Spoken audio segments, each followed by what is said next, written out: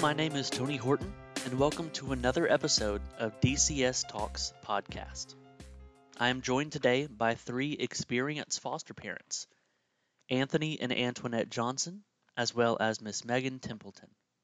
Miss Templeton has been fostering for 10 years, and the Johnsons have been fostering for 21 years. Welcome, and thank you for joining me today. Our main topic for this episode is sharing the experiences your children have had in daycare and how foster families as a whole are impacted by early education facilities.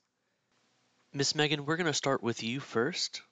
The health and safety of our children is the first priority for any proper caregiver. Emotional and developmental health plays a larger role with children in the child welfare system. So keeping that in mind, how have daycares prioritized your foster children's emotional and developmental needs? One thing that our provider has done when we have placed a child in their care is they do like a get to know me exercise to where the child will kind of make a collage, if you will, of who they are, what they like, what they dislike. And that's a really great way for the kids to kind of show their story to the providers.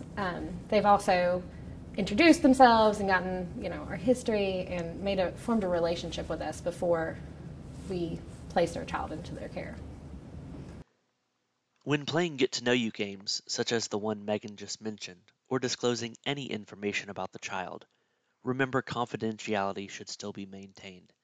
This ensures the child's privacy is protected. Avoid sharing sensitive information about their case or the family history. Keep activities focused on who the child is, their interests, and how they will best develop and learn. Okay, so I'm going to turn the question over to the Johnson family now. Antoinette, Anthony, how has your daycare prioritized your foster children's emotional and developmental needs? I would say our daycare prioritized our children's needs by how we prioritize our children. When we first brought them into daycare, they were infants. So we went over how we do our day-to-day routine with them, what they're comfortable with, what they're not comfortable with. And with that, the daycare workers just piggybacked on that information. And if anything developed or they found that they no longer like to do A, they want to do B, then they would share that information with us. Every child that has entered your home has been unique and special in their own way. Their stories are different, what they have experienced, and their resiliency through these challenges are all unique. How do you ensure that your foster children's individual needs are being met at daycare? First and foremost, I like to have a relationship with the people caring for my kids, whether they're mine or they're my foster children. Having that relationship enables me to communicate thoroughly with them the needs. And we've had some really great providers that have been equally in tune with our children's emotional needs as we have been. Partly through the sharing of information with the provider. Some of our children, particularly our last child, was born with drugs in the system. And so there were certain issues that he had, particularly with being held and nursed and fed. We passed that on to them to make sure that they would follow the same routine, as my wife said, that we do. And we remind them that our children are individuals, that what worked for child number 5 doesn't work for child number 6. And they have been amenable to making sure that they treat each child's needs individually. With caring for children who have trauma, we need the big picture developmental goals and setbacks. But oftentimes we also need the smaller day-to-day progressions as well. How does communication work between you and your daycare providers to keep both sides informed on progress or potential issues that arise? But prior to COVID, we would actually go in every morning when we dropped the children off. And with COVID, they developed an app that we are informed every day about updates on progression, needs, or just information about the facility as a whole. And so they're able to share information with us, but we also use the same app to share information with them. It could be, hey, we're stuck in a storm, we're running late, we'll be there soon, or Our son woke up not feeling well, can you keep an eye on him? And so we use that app as a way of communicating day-to-day needs. And then we also use verbal communication. We have a relationship with our particular daycare. We've been there for 16 years. So the workers are the same. So they're familiar with us, they're familiar with our children. So they're comfortable calling us and letting us know. And sometimes just taking that extra out with our children. As you said, during the app, they'll say, well, number 5 is feeling a little lethargical today, so we're going to let them lay down a little while longer, and we'll just keep you posted. And they'll do that, or they may say, he didn't want to eat today, so we're a little concerned about that. And so that is because they feel so comfortable with us, they don't have a problem calling us or allowing us to call them. And we just, we make sure that the child is the focal point. Mm-hmm. It has nothing to do with us. It's all about the children. So our workers believe that. They take their job seriously. Our daycare providers in the past have had their director be there as we're going into the building, and it's made it easy for us to communicate if we're having a hard day, if we're needing to leave early for a certain reason, and then also the teachers will meet us when we come into the room and we can communicate the same things. As well as when you're picking up, they let you know how the child's been. And they're always super welcoming to us as far as us coming into the classroom and engaging with our child as a way of helping kind of regulate our child. In fostering, we need to be very intentional and proactive with watching for triggers, especially when they are predictable. For example, transitioning from home to daycare and vice versa can trigger some very big emotions.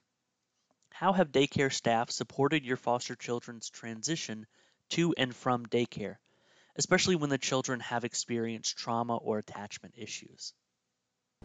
The daycares we've been involved with are very good as far as they're structured and routine.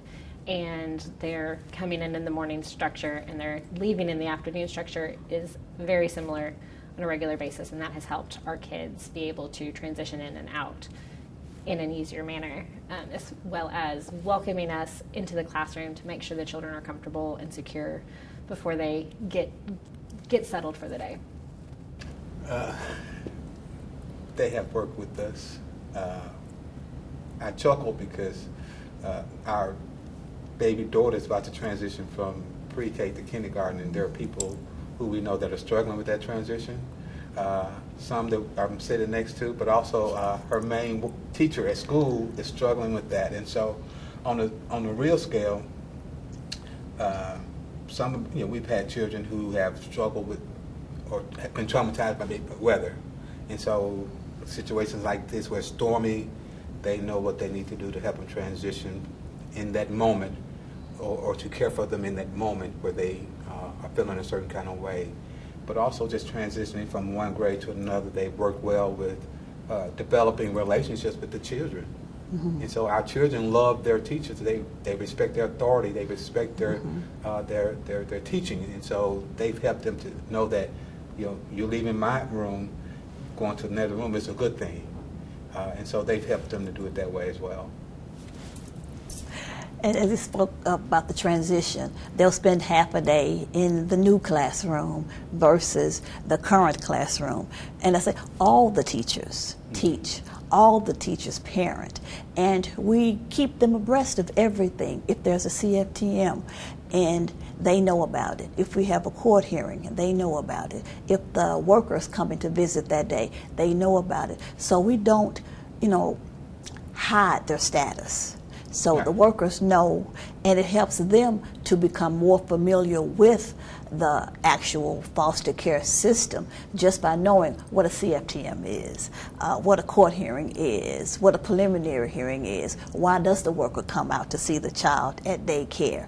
And whatever we need them to do, they're there because they are invested in our child based on how we are invested in our child. We make the children our number one priority, and they see it and they know it. So they parent like we parent. And let me add on that about the triggers. When the workers know, hey, we got a CFT, had one this morning, or there was a court hearing this morning, they know then to look for predictable triggers. That there may be something that will cause the child to act a certain way today. And so that information helps them, again, to care for the child, particularly in that day and a couple of days that follow. In closing up this conversation, 2 more questions. First, how does it impact your family if a daycare disrupts a child from their facility? It is very hard because at last minute you're trying to rush around and find somewhere for that child to go or to stay, and it's adds another level of trauma to the child because their whole routine is now askew and they have to relearn how to trust again.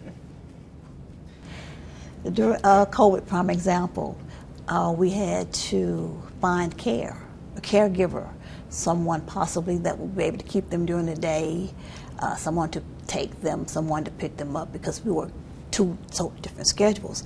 So, and then we'd have to decide who's going to be home Monday, Wednesday, and Friday. I take the morning shift, you take the afternoon shift. Okay, they can go over to the aunt's house. And even with that, some of the workers would volunteer to keep our children when daycare was closed. In closing, how could daycares improve their trauma-based discipline strategies, or even more so, their trust-based relationships? For us, it's partly making sure that the workers are trained. We talk a lot to them about, and particularly the director, about information about ACEs, and so to make sure that she can pass that information on to her staff, so they can get training on being trauma-informed caregivers. And as they pass that information on to staff, then it helps them, again, to care for our children, particularly those that have been traumatized, even better. And it boils down to the information, communication and relationship. They trust us and we trust them. So when they have questions about, we've noticed something that is not usual. Is this because of ACEs? Is it because of something that happened? Did they have a visit with their parents?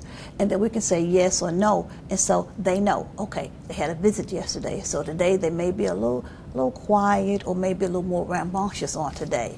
So those are 2 things. We keep communication and relationship. And any information that we have, we provide. If there's training, we let them know about the training.